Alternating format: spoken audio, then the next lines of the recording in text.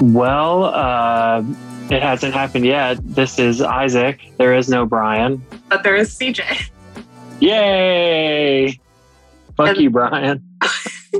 Isaac's mad because Brian is not visiting Isaac despite being close by. My co-hosts hate me. It's because of how intelligent I am and how brilliant my takes are on the pod. They're jealous. They don't want to be around me. We're trying to steal your clout. That's right. Yeah.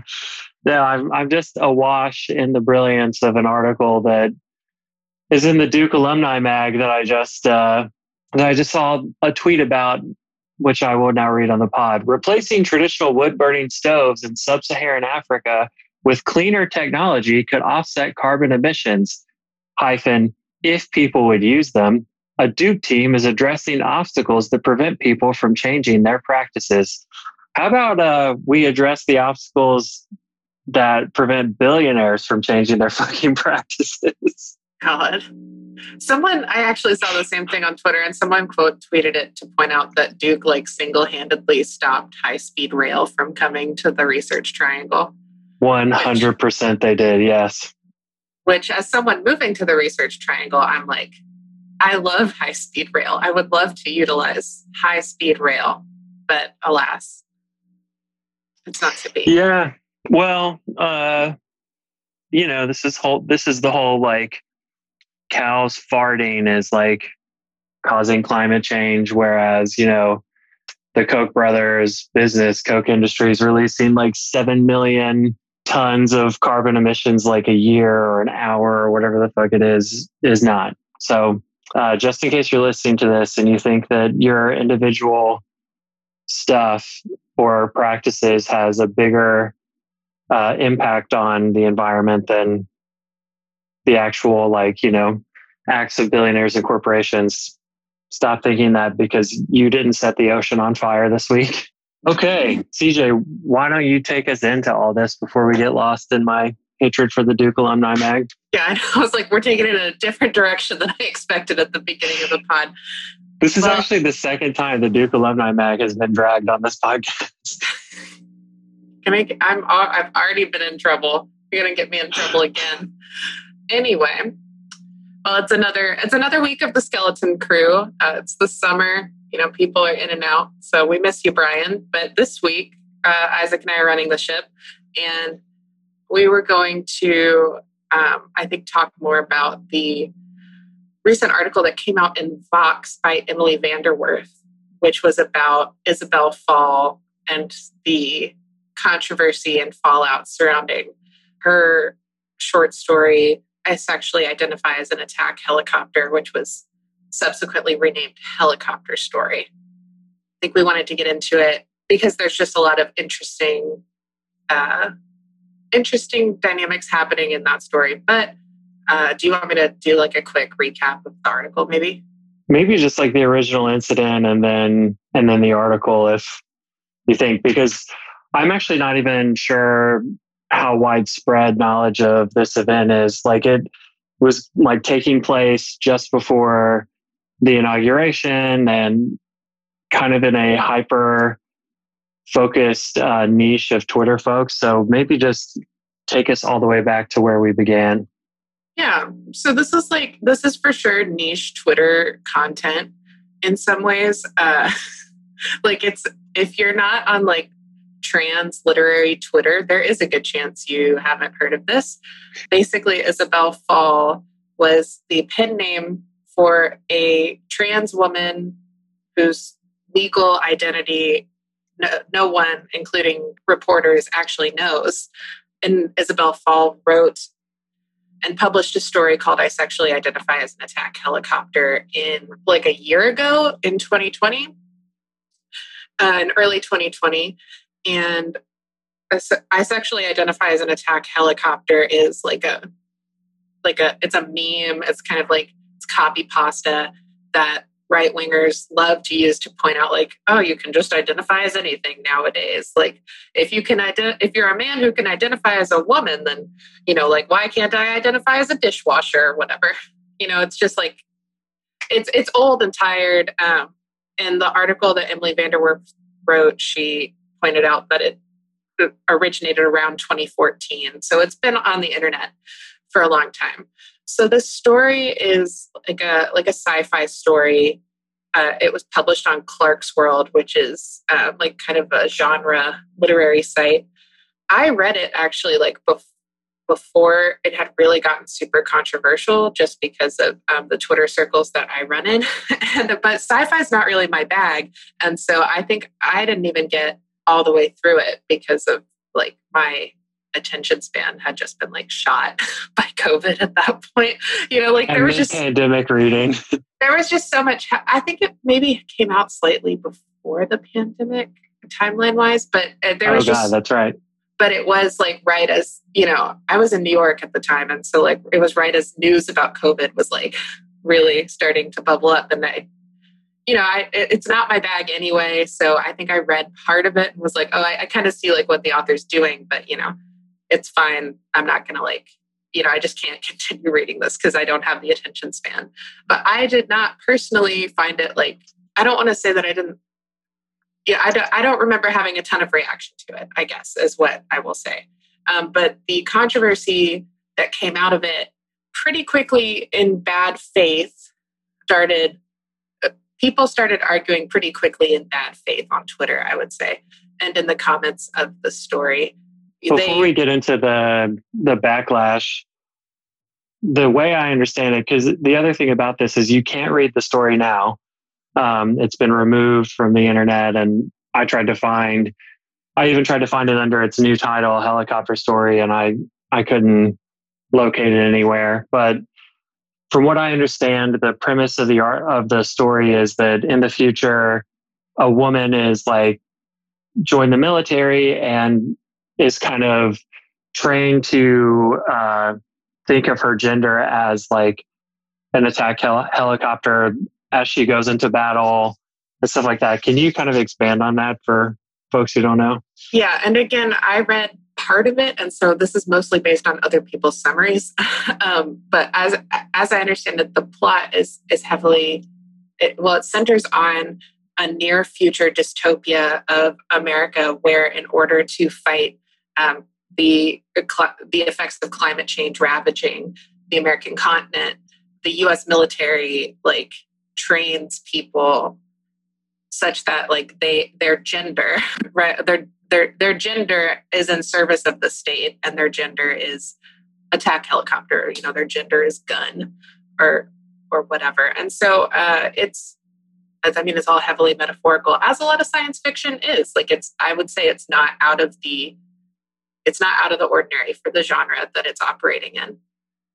The stuff that it's doing with the stuff that the story is doing with gender. Does that make sense?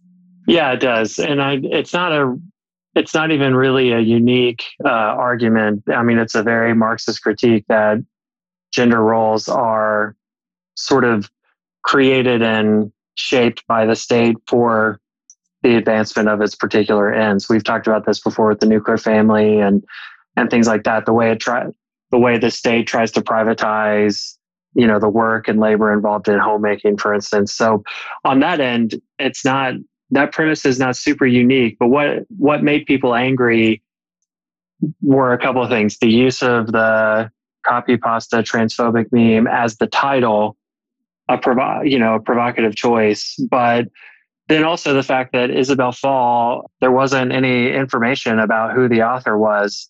And so basically the story just had a very short bio. Isabel Fall is an author born in 1988. I think that was basically all it included. And pretty immediately people started interrogating the identity of the author. I've even saw, I've been looking back through some of the old Twitter threads, even saw that some people were speculating that the year 1988 was neo-Nazi code because 88 is Heil Hitler and white supremacist posting now, because H is the eighth letter of the alphabet.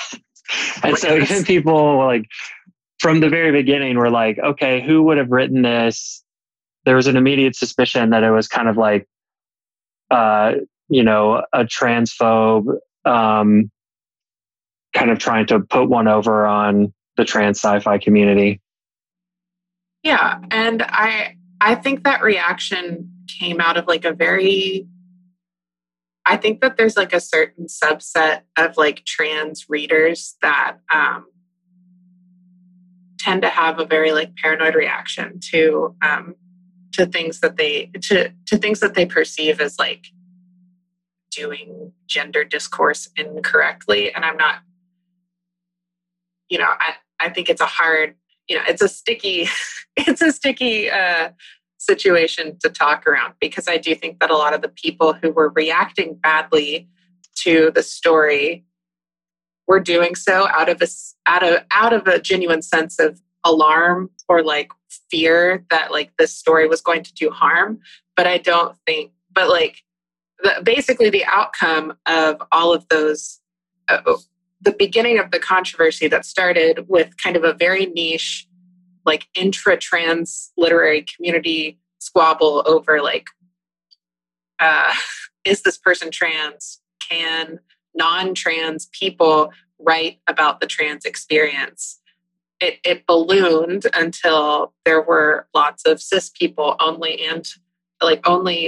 amplifying bad takes about this story. And it eventually led to Isabel Fall making the decision to pull the story from publication. And she checked herself into a mental hospital because she was going to die. Like, she was having extreme suicidal thoughts. So the end result of all of this Twitter discourse was a trans woman not only like fearing for her life, but in the article that she was interviewed by Emily VanDerWerff, and in the article, the kicker is that she no longer is pursuing transition, and no longer, the quote is that she no longer tries to think of herself as a woman, which is,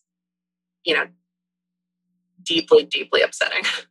Yeah, I mean, I think the biggest thing that the article does really well is focusing in on I guess what the interview with Isabel Fall like sort of illuminates is that the most damaging backlash to the story that she received were people saying this had to have been written by a cis man or a cis woman who's a TERF, or people who are transphobic, because a trans person would never write this way about gender.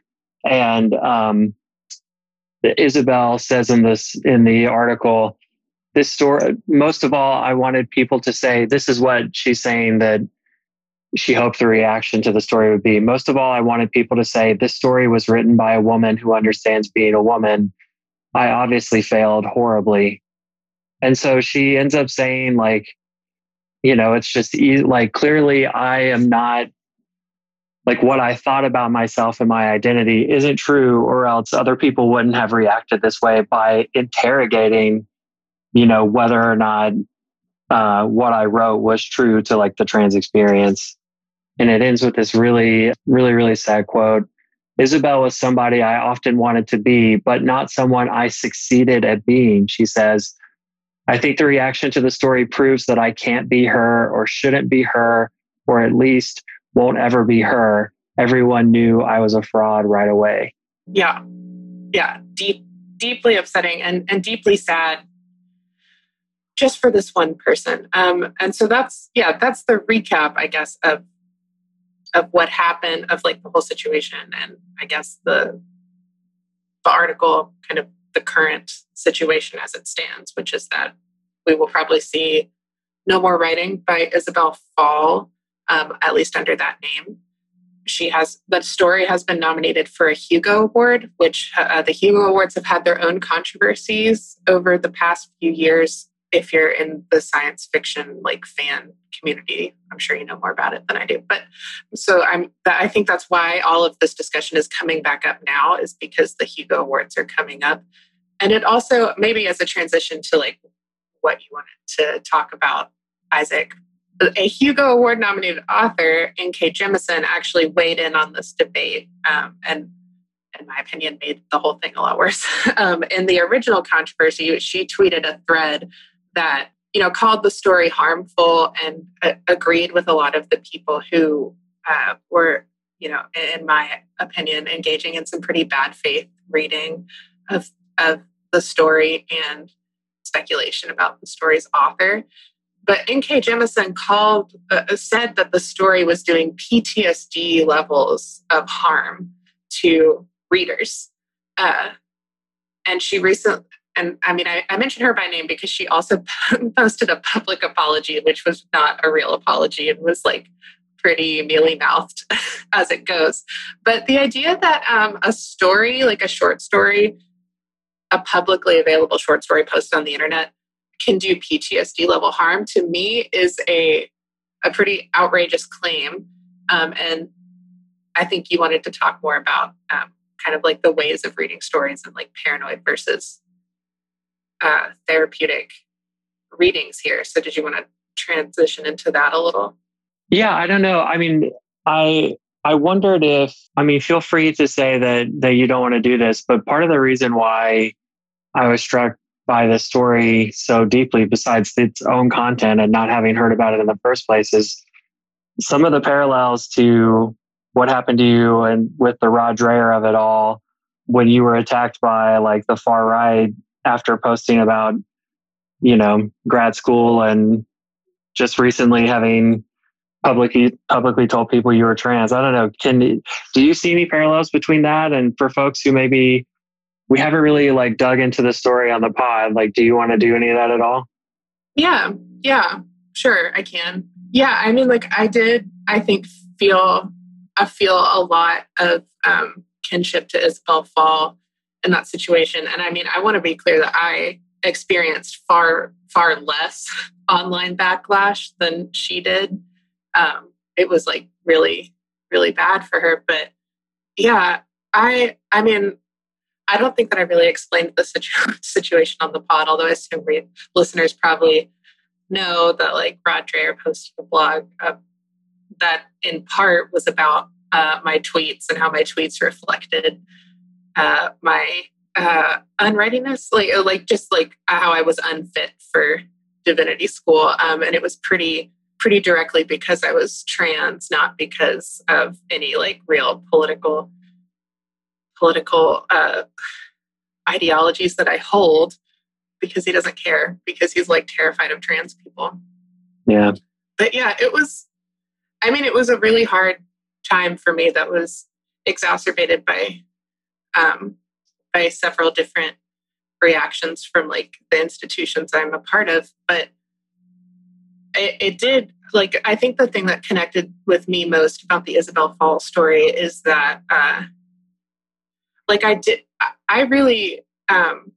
couldn't stop thinking for a while, like how much easier it would have been if I had just like been a cis woman or just gone back to using she, her pronouns and like being a lesbian, like a cis lesbian. Like there's a different level of vitriol that I've experienced just in a short time as being an out trans person than there was to even being an out lesbian. That was really upsetting. And that I really don't think that people outside of like the trans community or very close trans allies are aware of. And so that was, yeah, I don't know how much like farther to go with that. It was a reading about Isabel Fall's experience, I think, pointed to like, I think I very easily, if I had, didn't have as strong as a support system and didn't have as many people in my life who love and affirm me, like if I didn't have that, I think I very easily could have come to the same conclusion as Isabel, which is that it's not worth it to try and change myself and try and assuage like my gender dysphoria. Like on balance, it might have been easier to just like live in the world as a woman, you know? I mean, and this is all before I even like had made steps to like even attempt to medically transition, you know? So it was just, and I think I have no idea where Isabel fell in that, like along that spectrum, but it seems like she was in pretty early transition too. So there were some pretty striking similarities that I think I really felt for her and, really understood where she was coming from in that. So just to provide some more backstory for folks who may not have followed what happened to you on Twitter. I guess when a while back we did an episode with Stephen Martin about the Institute on Religion and Democracy, and specifically Mark Tooley, who runs the IRD, former CIA agent who's now doing a regime change in the United Methodist Church. And he was the one, just literally like 10 days or 2 weeks after that episode had been out, who went on your feed and quote tweeted a tweet you made, a joke you made about Ronald Reagan, and by saying this person just announced acceptance to Duke Divinity School. And then that led to Rod becoming aware of the story and,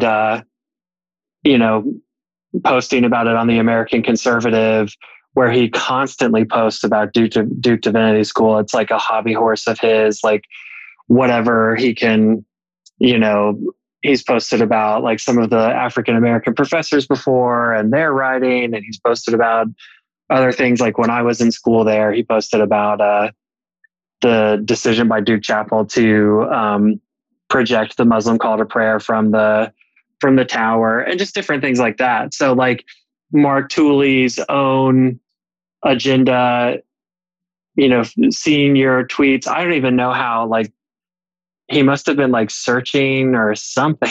Like I think it's literally, I think just because I said Duke Divinity School, like I'm sure he has a Google alert set up for it or something. Yeah. I mean, we have not confirmed that he listened to the podcast, but if he did and he's still listening, fuck you, Mark, just in case you're out there. But secondly, like he also has a history of attacking you personally because of other things related to the United Methodist, debate about whether or not to allow same-sex marriage and ordination. But I wanted to ask you if you would say more about, if you want to, about the difference you've experienced in coming out as trans and when you originally came out as a lesbian a few years ago. Yeah. I mean, I don't want to like downplay the homophobia that people experience at all, because it's real. But I think, part of it is that I think coming out as trans now, trans people are just like way more in the news, right? Like trans women especially are increasingly visible in in bad ways. Like conservatives are creating a moral panic about trans women and trans girls playing sports and stuff. And so I think part of it is just that I came out as trans at a time when there's like this moral panic fomenting about, whether women should play women's sports, basically. But I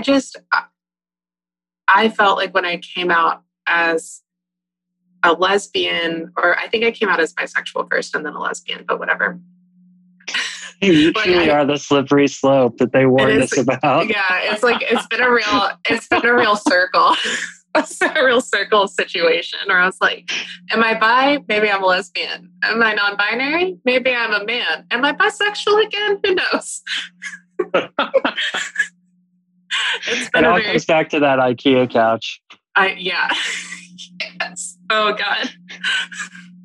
But I think that for Christians, I honestly think that the debates for Christians specifically about gay people versus like trans people, like sexuality versus gender, I think in certain Christian spaces, honestly, the discussions are very different because they're like, they see like being gay, like they see both things as being a choice, but I think like being gay, a lot of cis gay people like don't necessarily, you can't just like look at someone walking down the street and be like that person's gay. Whereas I think with trans people or gender nonconforming people, even if they identify as cis, like gender nonconforming and trans people, you can tend to be able to point at them and say like that person is out of the ordinary and it scares me. And I think that's like what's driving a lot of the extra fear from Christians of Rod Dreher's ilk. and I don't know, it was just like, like people, when I came out as gay, like people were like, it's a choice and I disagree with your theology. But like when I came out as trans, people were like calling me an abomination and shit. Or like just like misgendering me in like really horrific ways where it's like, I wouldn't like even if I was a woman, I would hate you talking about me like that. Like it was like there's a level of cruelty to it that I think just like peels back some of the rhetoric to like what they actually want to do, which is scare people out of transitioning or shame people out of transitioning. I don't know. Well, I think that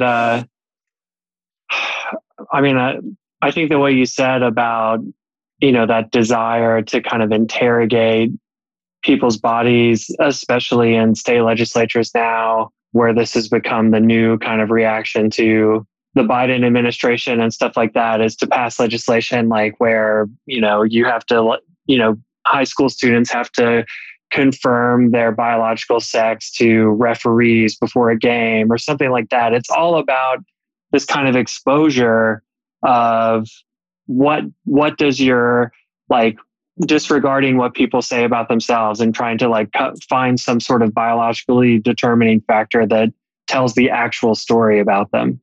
And I wonder do you think it's wrong to say that in some ways the backlash to the Fall story and specifically the attacks on her identity, as this was definitely written by a cis man and like there's no way a trans person could ever write about gender this way?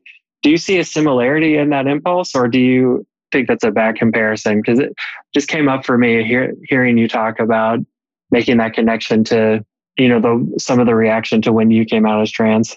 I don't think that like those people, like I don't think that the people that were making those attacks on Isabel Fall and like the people who were like in Rod Dreher's comments attacking me, I don't think that they would see themselves as allies, but I do think that there's a common ideological thread there, which is very often just trans misogyny, Yeah.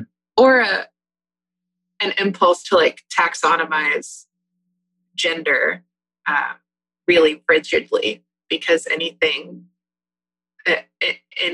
gender expression, anyone who falls outside of a really rigid expression of gender is scary.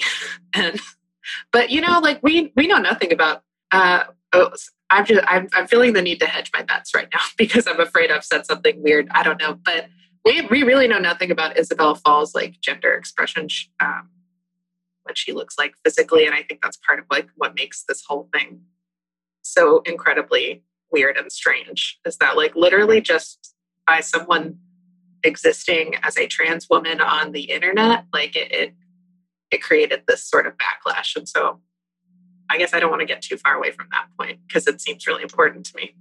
Yeah, I mean, that's it. And I think that it's like worth pointing out that if Mark Tooley did hear the podcast that we did about him, he didn't choose to like go after me or Brian, who have like plenty to lose if, our bosses like heard the shit that we said about Mark Tooley or on any of our podcast episodes, but specifically to attack the trans person that is one of the hosts. I mean, that it just, again, it goes back to like, what is at stake for our allies to LGBT people in like creating, affirming, and welcoming and safe spaces for queer folks, is that like, and being publicly trans is dangerous for them.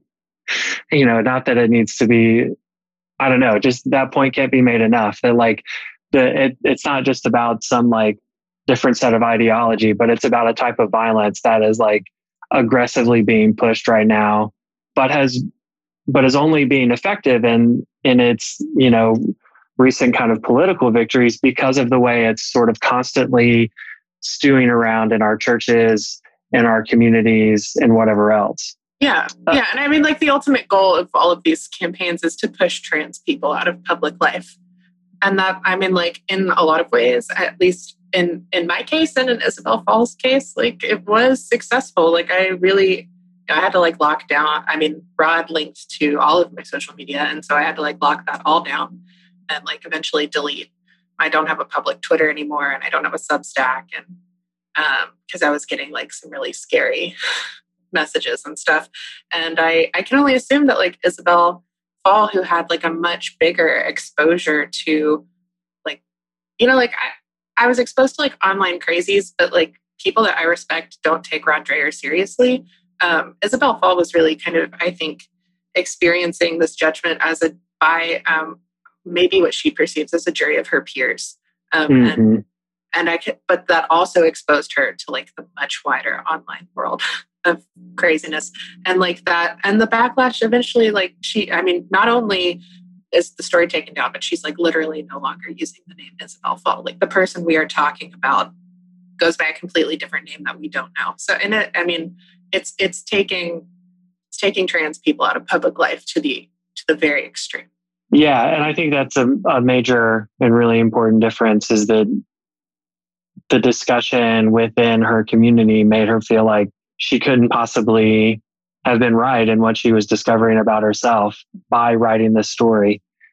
Yeah. I think that there is no like easy segue here into academic theory or something like that. But part of what's at issue here, there was one other thing I wanted to say, is that since you mentioned N.K. Jemisin, like giving an apology, I've been kind of going through and seeing some of the people who originally kind of took part in the pylon to see if they responded at all to the Vox article. And several of them responded very badly. Oh, really? I didn't see that. What? Oh, it's just like several people who really led the pylon, once the Vox article came out, with like N.K. Jemisin posted on her blog, and like several people posted Twitter threads that I think have now been deleted, that are just like, yeah, I'm sorry, but like I'm also the real victim here because people got mad at me on the internet for instigating a pylon against a trans woman. Yeah. I mean, for the most part, some of the places that I looked, there was like just either kind of a side eye acknowledgement or that kind of defiant, like, I wasn't wrong. And you know what? But I guess the question that, kind of on a deeper level here isn't really about like, cancel culture or whatever else, but this notion that was prevalent throughout the reaction to the story, which is by reading this story, by a type of reading what is on this page, I can discern the identity of its author.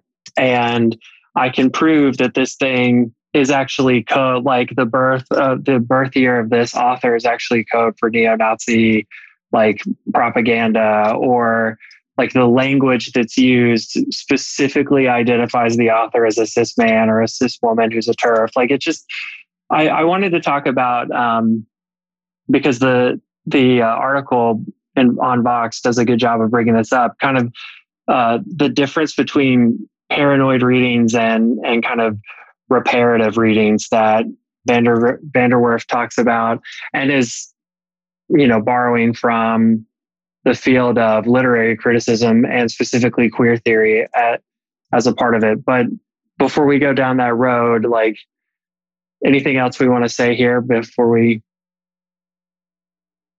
turn that direction? No, I think I've said it. I think I've said it all. Well, I think that, it's not like, so I think that part of what the discussion about all of this means for art is difficult, because it doesn't matter in the like context of like the actual damage done to Isabel Fall. But that's actually where these things come together, I think, in a really important material way. And one of the things we talk about on the podcast a lot are types of reading of scripture that, is often referred to as like a hermeneutics of suspicion, or a type of reading that wants to reveal oppression or prejudice in biblical text and cast, call people to like further interrogate what they're doing when they're hearing the words of the Bible. And we've definitely, we've talked about like how those things are helpful. But I think this story specifically gives us an opportunity to talk about how those things can be can be harmful and even violent. And so in the article on Vox, the author of Shares talks a little bit about this essay by Eve Sedgwick-Kosofsky called Paranoid Reading and Reparative Reading, or You're So Paranoid You Probably Think This Essay Is About You. It's Eve Kosofsky-Sedgwick. I just reversed that. CJ, as a person who admittedly on the pod has talked about not knowing a ton about theory, what was your reaction to reading this, and what did you make of the paranoid reading versus reparative reading thing it sets up? Yeah, I mean, I thought it was like a fairly readable article to someone like me who really doesn't have a real grounding in queer theory at all.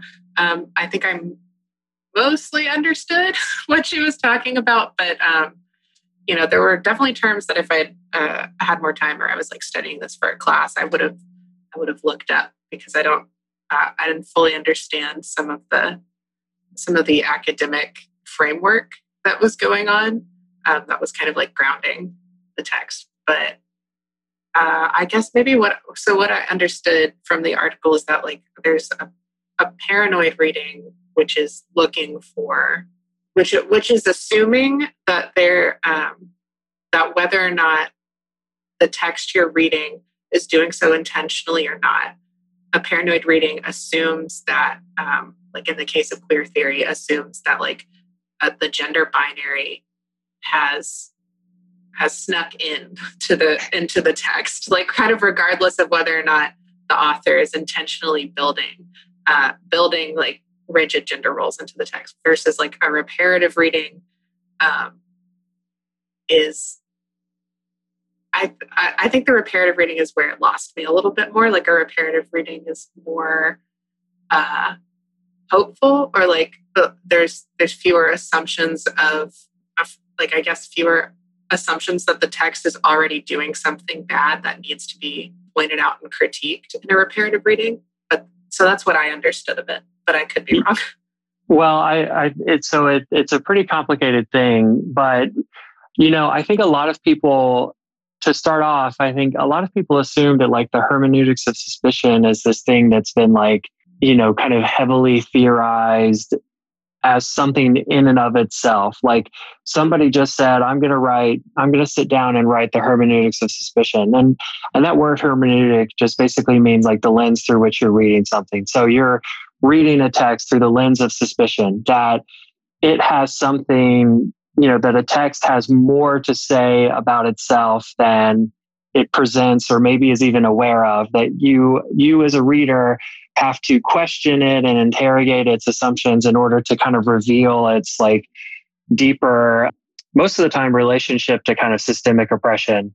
And the reality here is that a lot of these terms in Sedgwick's article, I'll go back to this kind of intellectual genealogy of Marx, Nietzsche, and Freud, and psychoanalytic theory, and kind of the role of paranoia in Freud's thought, and all of that is really, really interesting and worth people's time to study, but it's also like extremely complicated and probably not something you want to listen to us decode for the next however long. But I think the biggest thing is that, what she uses a really helpful anecdote at the beginning to just talk about a conversation she was having in the late 80s with a scholar named Cindy Patton about like the history of HIV and theories that people had at the time about whether or not the HIV virus was created by the military and intentionally released as a like sort of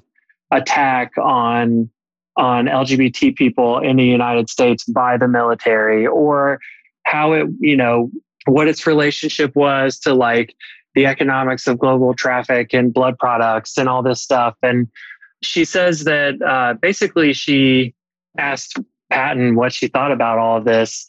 And Patton just responded like, if we could figure out that all of those things are true and like confirm that they're true, that the United States military like actively tried to specifically target African American gay men during the AIDS epidemic or something like that. She just says, what would we know now that we don't already know? And Sedgwick talks about how like that really kind of pulled her up short in the question of like, what is the ultimate purpose of reading things through the lens of suspicion or paranoia, and like, what exactly does knowledge do when you have it? And so I think that what she goes on to say is that even if someone has like, even if we could prove that, the AIDS epidemic was like intentionally done by the United States government, that doesn't necessarily mean that it came from, the conclusions or knowledge of it came from a type of reading, or but secondly, it doesn't necessarily mean that we know how to fix it either, or how to react to it, or that only a person who applies the hermeneutics of suspicion can figure those things out.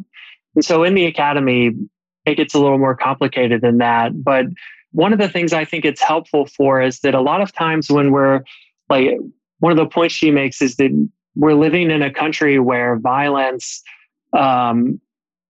is just so obvious already, that a type of paranoid reading that's only focused on exposing the text relationship to systemic oppression kind of doesn't, like, as a way of revealing it, right? We're going to read so as to reveal this text relationship to violence in the United States, that when our country doesn't even bother to like hide that violence to begin with, what are you really accomplishing by only using that lens all the time for every single text that you read? And I think one of the ways that I see this happening in our current moment is, people who think that, who are like constantly preaching or teaching in Christian spaces from the context of like, hey, how can we preach and teach in a way that'll awaken people to the reality of systemic racism? I think one of the unspoken assumptions that's made in that goal is you're assuming this infinite amount of like naivete in your audience to begin with. Like, why wouldn't they already know that this country is built on systemic racism, because it's so obviously not hidden that it is, right? I mean, one of the things that the hermeneutics of suspicion kind of assumes is that violence in a society is hidden, that it's placed out of sight. But is that really true in the United States? Are you tracking with any of this so far? Yeah, no, I agree. And, it kind of reminds me of like, like at the same time that the original controversy of the Isabel Fall like attack helicopter story was going down, like J.K. Rowling was just publishing a book that's just openly transphobic. Like it's just a straw man where I'm a man in woman's clothing, but that I don't think, I haven't read it obviously because I'm not going to give her money, but like, I don't know if she uses the words trans woman or if she, just posits him as a man in woman's clothing the entire time, but is like a serial killer. It's like a Buffalo Bill situation. And that was happening at the exact same time. It's like, there's no literary merit there. Like it's J.K. Rowling, like her writing has never been amazing, but now she's just doing violence out in the open. She's just publishing transphobic propaganda out in the open, like at the same time that people, I think, were reacting out of a paranoid reading to the Isabel Fall story, which, in my opinion, was actually doing something interesting on a craft level. So what you're saying is like, why do we need to interrogate like the identity of this author to prove whether or not this text is transphobic when there's literally a cis woman publishing unabashedly transphobic, novels through like, I actually don't want to say a publisher because I don't know, but I mean, it's a British publisher, I think. Yeah, I was trying to think of who published the Harry Potter books, but they obviously wouldn't be publishing her adult novels. Anyway, derailing the point. But like, yeah, we don't need to like develop a specific type of reading that's going to like illuminate this when people can already just do it if they're famous enough, like J.K. Rowling. Yeah, I mean, I guess my point was like the violence is happening out in the open. I mean, like the violence is happening in state legislatures out in the open. So I think I was tracking with what you were saying. Yeah, so I think that, like what you're saying then is And part of what Sedgwick is trying to say is that in those attacks on trans rights in state legislatures, the spectacle is the point, right? The spectacle of putting trans people on trial and litigating the like geography of their bodies and the specific performance of their gender in the world of sports, and like, you know, getting down to these scientific debates about the role of testosterone and athletic performance, and you know, having people come in and testify about like their fear of going to the bathroom with a trans person, all of that, the spectacle of it and having that arena whipped up around it is the entire point of what they're doing. And so to like try to go in then and then kind of act like the way to combat it is to make it visible or to reveal it through this reading that kind of assumes nobody understands what's going on doesn't really get us any closer to figure out how to combat it. And it doesn't really involve people materially in combating it. And I think a lot of times in congregations where the goal, hopefully for folks, is that, okay, what are the next material steps? We so often say to them, the next step in combating injustice is information, is revealing, is exposing this stuff.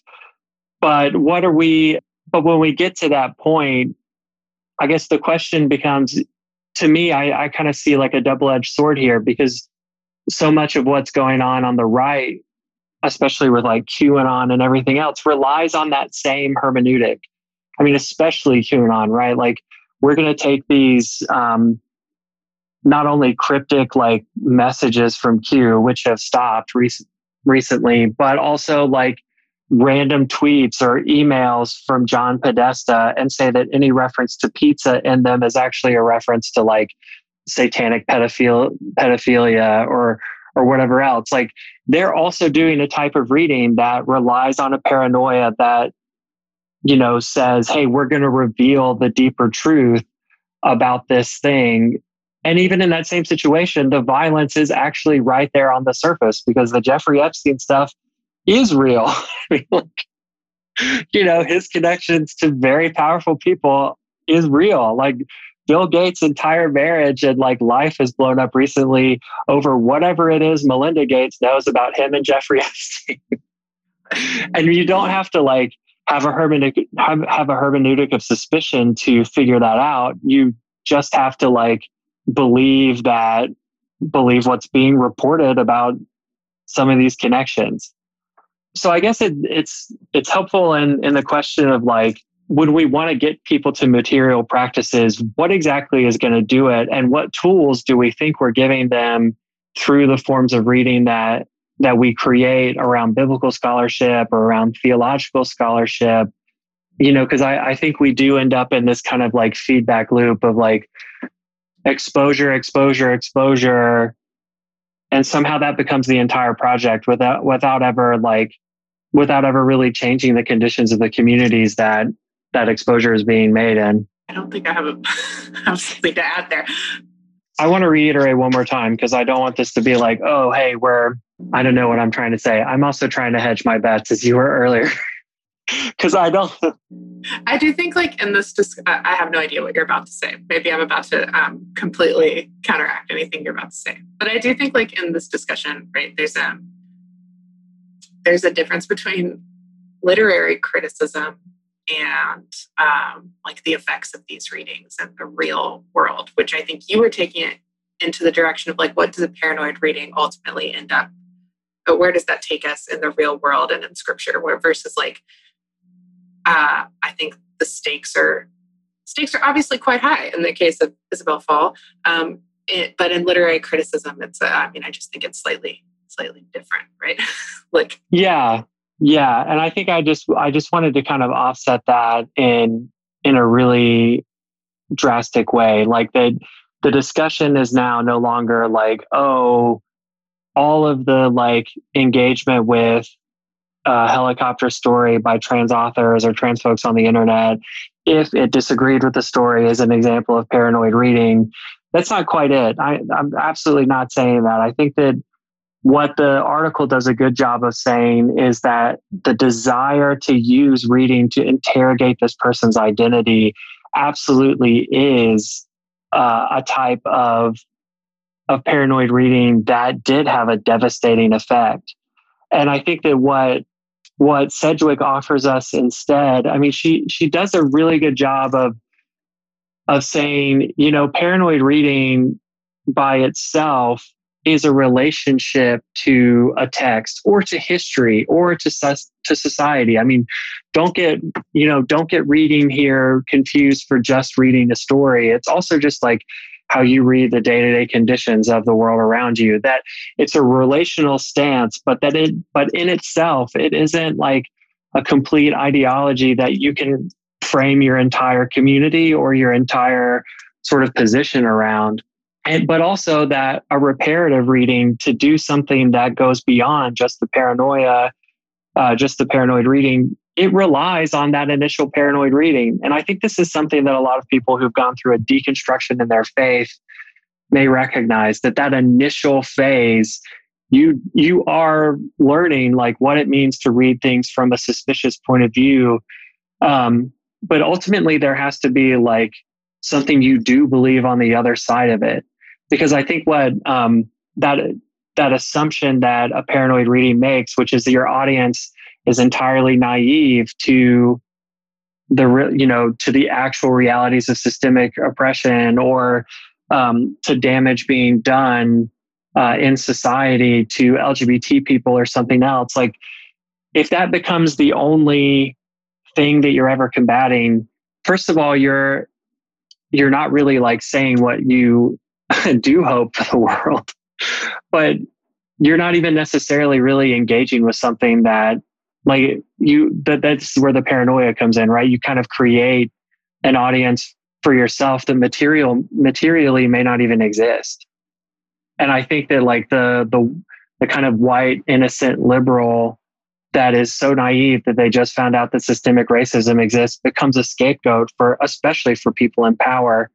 I know that in the city of Knoxville, on the anniversary of George Floyd, our mayor was like, so many people were awakened to the realities of systemic racism when George Floyd was killed, as if like that was the point of him being killed. Like his death had somehow revealed this thing that no one knew was true beforehand. Meanwhile, almost half the Black population in Knoxville lives in poverty, and a teenager had just been killed by the police in a local high school 3 weeks before. And here she was saying, like, using that naivete as a way to like excuse herself and her own role in keeping justice from being done for Anthony Thompson Jr. and his family.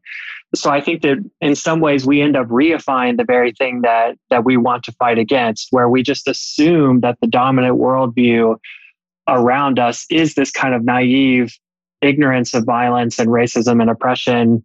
And that becomes the only thing we're ever trying to do, just to say, hey, this exists, when the material world around us is screaming it. But also just but the reparative reading offers us, it takes that initial building block and offers us a different way to go by, after you do expose that reality, changing your relational stance to it and saying, as you already pointed out, like, what do we hope to build instead?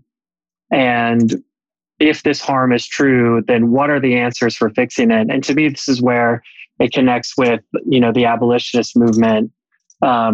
What are the transformational things and readings of these realities that are going to help us get to a solution or a new place?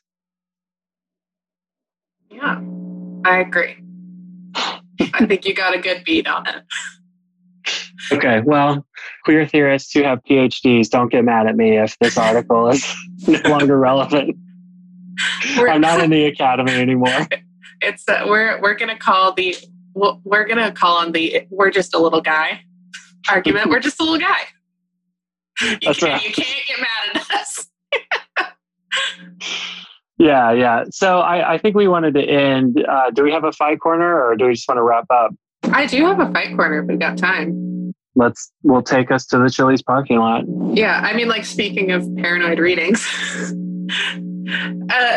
this Fight Corner, I mean, it involves a former Fight Corner detainee, a Fight Corner invitee, but the actual Fight Corner is for Lieutenant Governor of Texas, Dan Patrick, who is, by the way, under indictment for tax fraud. Hook 'em. But Lieutenant Governor Dan Patrick called for is getting into the book banning business. Basically, he's getting into cancel culture. So this book came out recently called "Forget the Alamo." It just came out like a couple weeks ago. So I actually own it and I haven't read it yet. And there's supposed to be a book event at the Bob Bullock Museum in Austin, which is directly across the street from UT's freshman dorms, and like it's between like the freshman dorms and the Capitol building. That's where the Bob Bullock Museum is. So it's like a big deal. It's in downtown Austin. And the lieutenant governor like called for the book event about this book, Forget the Alamo, called for it to be canceled. And Greg Abbott and Dan Patrick and other GOP leaders are board members of the State Preservation Board, which oversees museums in the state, including the Bob Bullock Museum. And so they basically used their clout to get this book event canceled. Forget the Alamo is like, it's like three journalists. They wrote a book about how actually the Alamo was not that big of a deal. And it was also all about slavery.